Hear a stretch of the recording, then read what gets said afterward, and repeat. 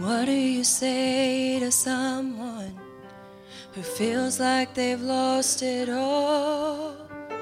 Over the edge with no one there to break their fall.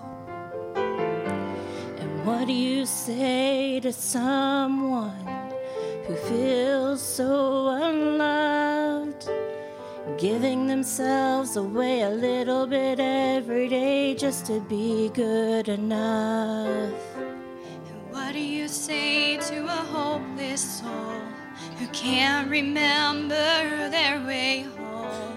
And everything is out of their control.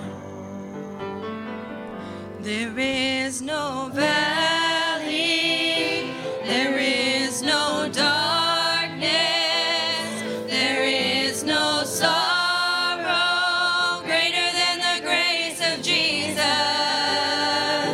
There is no moment, there is no distance, there is no heartbreak He can't take you through.